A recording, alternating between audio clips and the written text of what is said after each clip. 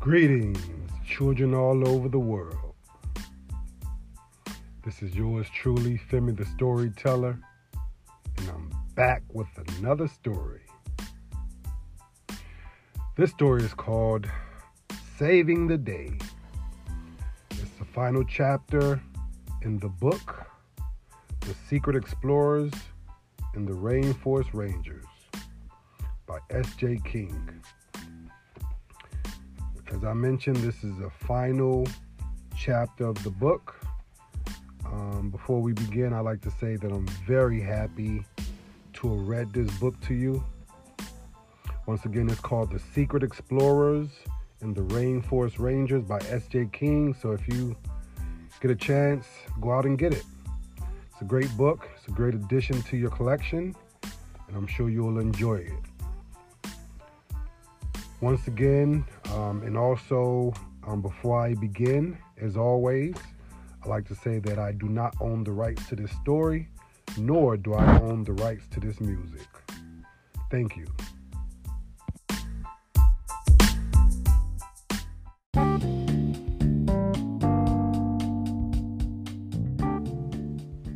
Chapter 8, Saving the Day.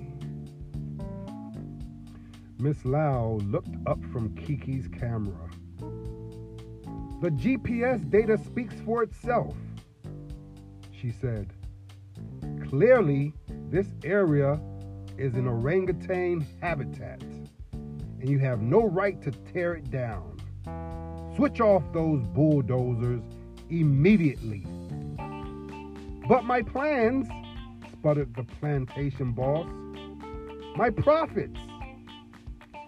Your expansion plans are canceled as of now, said Miss Lau. She took the papers from his clipboard and tore them in half.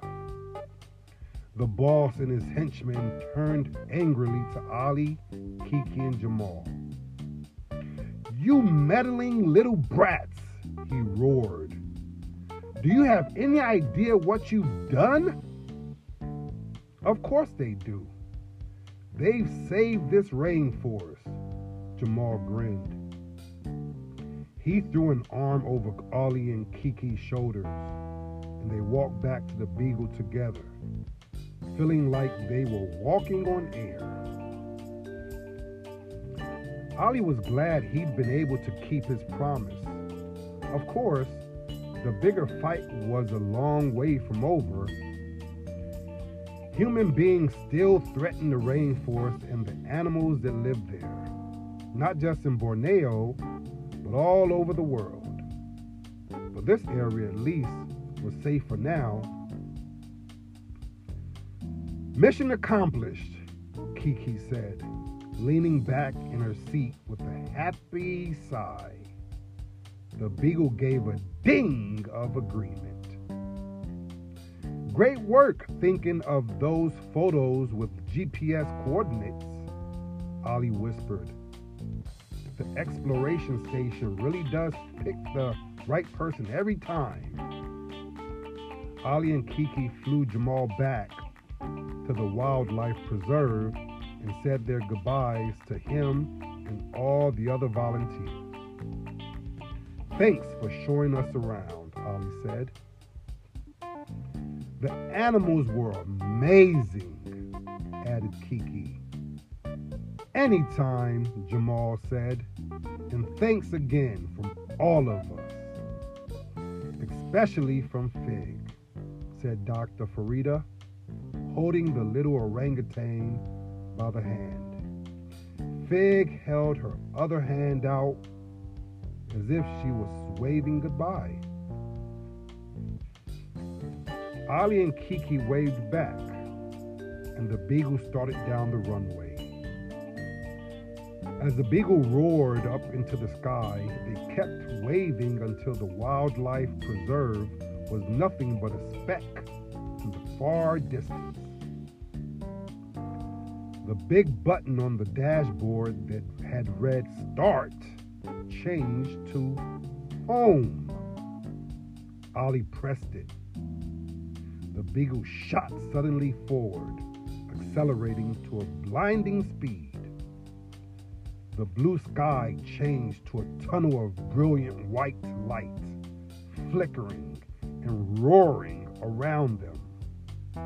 The beagle shuddered and shook, changing shape as it flew. The controls disappeared. The glass canopy folded away, and soon the beagle was nothing more than a scruffy, battered old go-kart once again. The light faded away. Kiki and Ollie were back in the exploration station as if they had never left.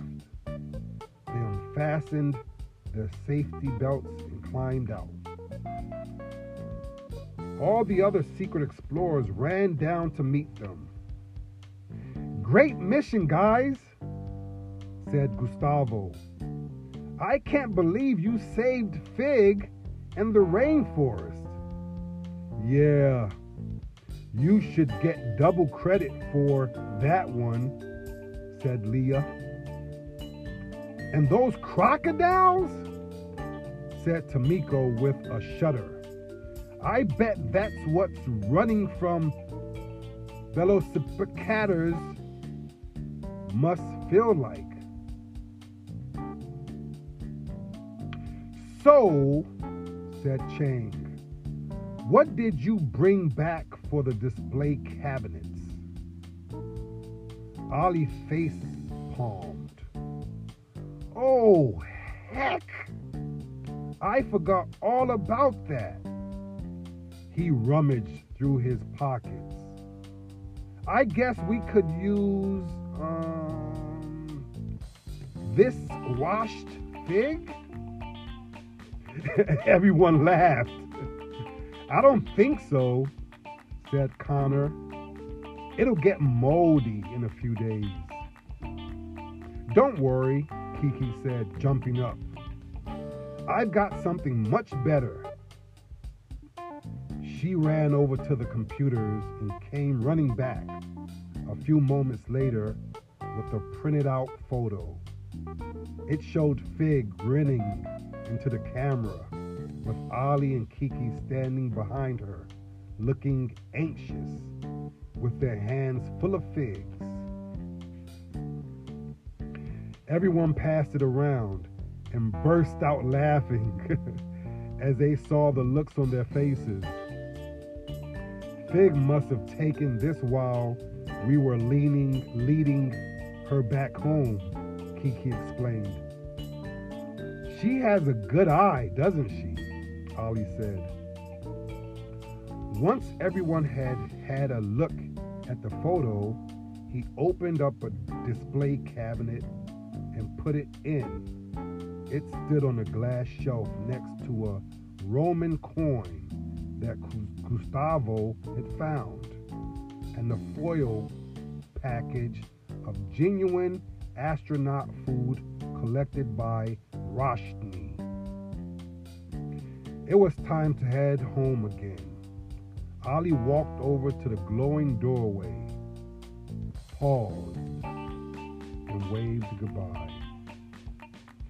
"Bye, Kiki. Bye, everyone. See you on the next mission." "Great working with you," Kiki said with a grin. Ollie grinned back, smiling. Then he stepped through the doorway and felt the rising wind ruffle his hair. Once again, everything was a whirl of light and sound. And before he knew it, he was back, standing at the foot of the eucalyptus tree.